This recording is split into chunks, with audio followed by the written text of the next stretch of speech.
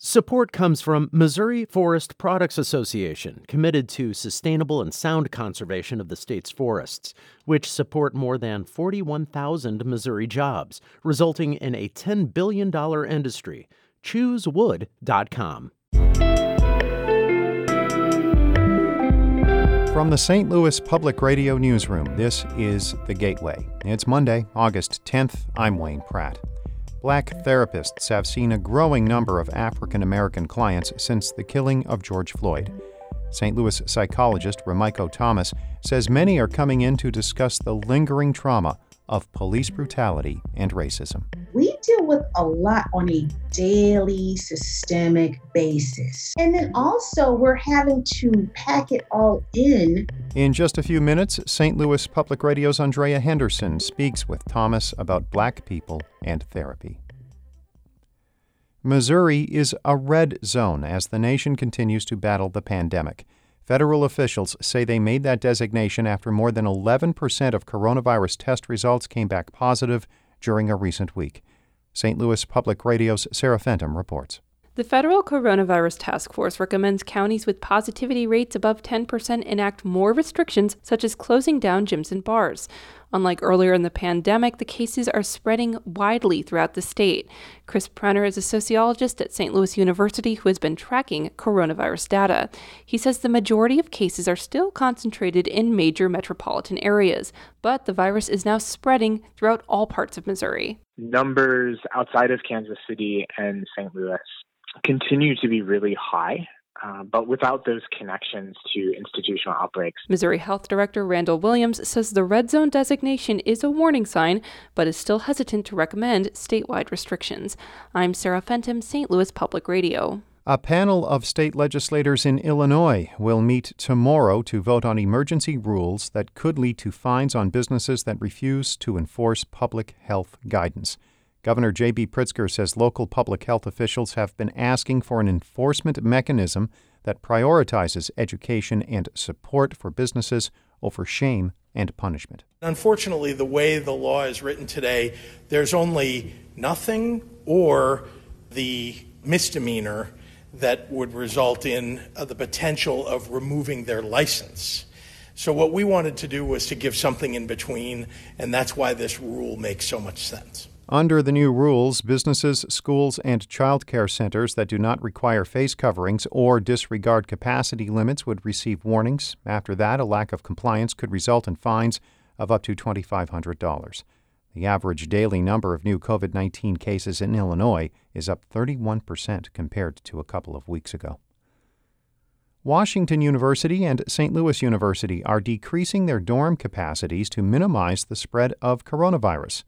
As St. Louis Public Radio's Kay Petrin reports, some WashU students say they are still scrambling to find a new home. When WashU announced its new housing restrictions in late July, students flooded Facebook groups to find apartments. One is Alana Bader.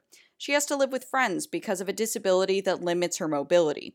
She says it's been impossible to find an affordable apartment within her walking distance to campus. It has been an absolute nightmare. It's been some of the most stressful days I've had in months because everyone is fighting tooth and nail to get whatever is left this last minute in the game. Bader says the school's housing office hasn't returned her calls. WashU is trying to secure on-campus housing for some students with financial and medical concerns. The school is also working to connect students to private landlords. I'm Kay Petrin, St. Louis Public Radio. Ferguson has remembered Michael Brown on the anniversary of his death. Yesterday marked 6 years since he was shot and killed by a former Ferguson police officer. Ceremony organizers painted a spot on the road where Brown died and flowers were laid on the ground. Current Ferguson Police Chief Jason Armstrong says work continues, quote, day in and day out to try to get to that place where we want to be. Where no matter what color you are, no matter what kind of uniform you wear, no matter where you're from or what you do, you can walk down the street and you can feel safe and you can be at peace knowing that you're in a safe space. And I think that's what we all want for our communities, for our families, and for our children. That audio is from 5 on Your Side. Brown's death sparked weeks of unrest in St. Louis. Current St. Louis County Prosecutor Wesley Bell reopened the case and announced late last month that he would not be filing charges against former police officer Darren Wilson.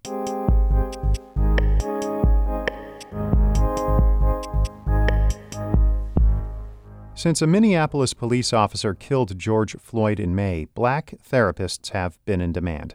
Many black people have sought counselors to help them cope with the stress of police brutality and systemic racism, along with the coronavirus and job losses. St. Louis Public Radio's Andrea Henderson asked St. Louis psychologist Ramiko Thomas why having a black therapist is so important for many clients. One of the reasons that I feel that it's important, or I've noticed it's important, is that looking for camaraderie and understanding. Going to therapy is it's a very humbling and a very, it's not an automatic experience, meaning that it's some people can feel intrusive. And can feel very put on the spot. And so one of the reasons that we're seeing that people feel more comfortable in talking to providers that look like themselves is that there's this feeling of, okay, this person may not be the same person I am, but can at least understand or have some sensitivity to the response and what I'm going through. Why is prioritizing mental health so necessary for Black people?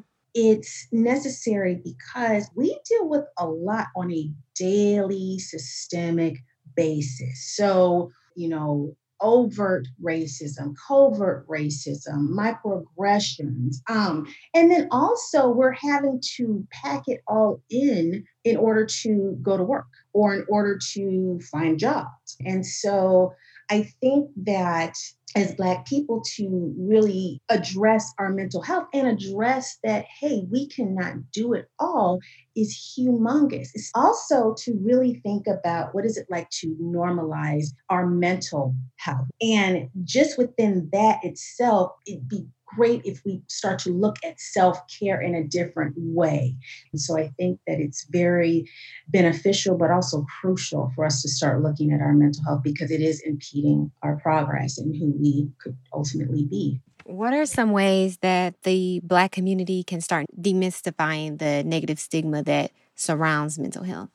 I think one of the things that I've noticed is some of the pastors and the churches have started talking about mental health and have incorporated it into some of the sermons and talking about the importance of mental health and looking at mental health in a holistic form. So a lot of times we talk about physical health, we talk about whether it's blood pressure, diabetes, cancer, all of these things, but we don't really pay homage to mental health and what that can do what mental health can do and how complex mental health is. And so it can also start with physical health and going to the physical physician, and they can be more trained in talking to patients about mental health and that their physical difficulties that they may be experiencing may be contributing or have a correlation to their mental health status too.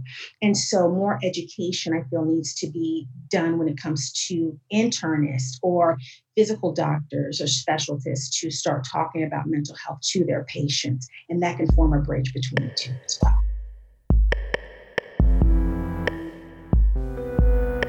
That was psychologist Ramiko Thomas speaking with St. Louis Public Radio's Andrea Henderson. David Casares edited that report. Shula Newman is the executive editor of St. Louis Public Radio. Music by Ryan McNeely of Adult Fur. Before we wrap up, the pandemic has forced Major League Baseball to postpone 3 more games for the St. Louis Cardinals. That's this week's series, specifically between the Cardinals and Pittsburgh Pirates. It was slated to begin today at Busch Stadium. The league says it wants to conduct additional testing before the Cardinals return to play. 10 Cardinals have tested positive for coronavirus so far. Another 7 staff members have also tested positive. I'm Wayne Pratt. From the St. Louis Public Radio Newsroom, this has been The Gateway. Support comes from Mosby Building Arts, a design-build company committed to remodeling the right way. Visit callmosby.com to get project inspiration for any room of your house.